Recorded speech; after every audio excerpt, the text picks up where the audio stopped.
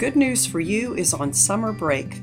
Please enjoy this reflection from the summer of 2018. This is the good news for you, and I'm Bernadette Rudolph. Today I'm looking at the readings for the 21st Sunday in Ordinary Time, Cycle B, Ephesians 5 and John 6.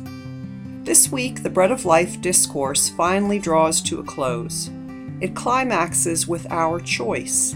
Will we accept that Jesus is our one and only path to God? Seems straightforward enough. We attend church and/or give time to prayer and scripture study. We have chosen Christ. That is clear, and all is well. Throughout this elaborate story from John's Gospel, responses to Jesus have been interwoven with the ideas he proposes. The crowd just wants another free bodily meal. Jews murmur about Jesus' claim that he could be the incarnation of God's providential manna. They struggle with this idea because it is a logical progression in God's revelation, but it means they will have to surrender power. In the section we hear today, people who have been Jesus' disciples turn away because this saying is hard. Who can accept it?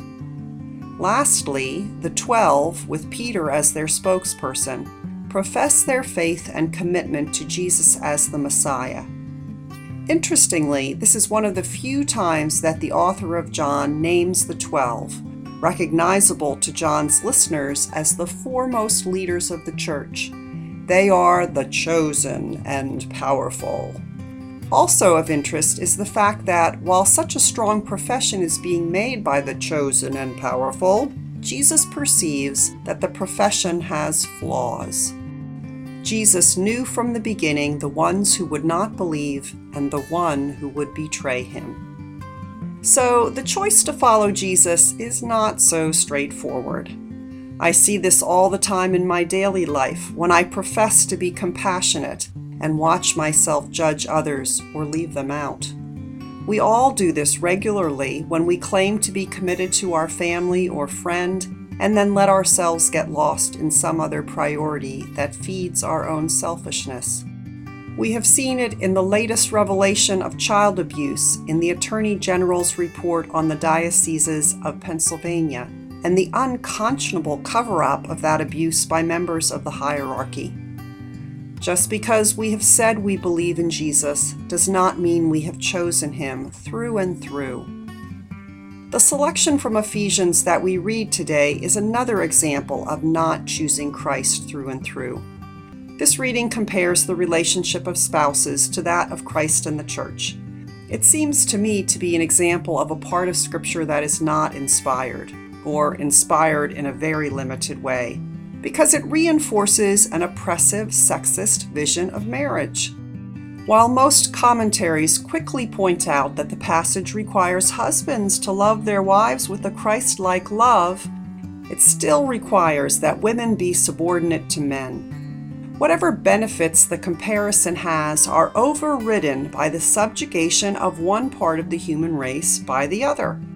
The church is subordinate to Christ, but wives need not be subordinate to their husbands. Yet we read this passage, or its sister passage in Colossians 3, yearly from the pulpit, and almost all church writings on marriage quote it as a primary explanation of God's direction for marriage.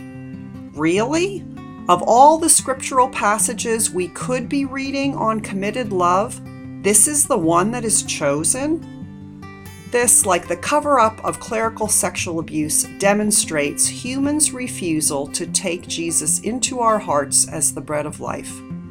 Scripture is full of culturally limited messages, but the church need not use it as a go-to passage to justify men dominating women. What then does it mean to choose Christ and believe that he is the bread of life? It means an honest and ongoing examination of our motives. It means challenging others to the same examination. We cannot use positions of power for comfort or ego. We must treat everyone with mercy, whether they are the victim or the offender. Finally, Walking away from the church, even when the commitment seems too hard, is not an option for a true believer. Jesus stayed with humanity through the mess, the rejection, the sin. He kept his clear purpose of loving compassion. God brought about resurrection for the world, even though we did not deserve it. So too, we must stay on in our current mess, rejection, and sin. Invite Jesus to be with us, and let God transform us all to new life. For your reflection, what part of living out your beliefs is hardest for you, and why? Or what is the most life-giving response you can think of to the sexual abuse crisis and its cover-up in the church? In prayer, invite Jesus to help you work toward change and commit to an action.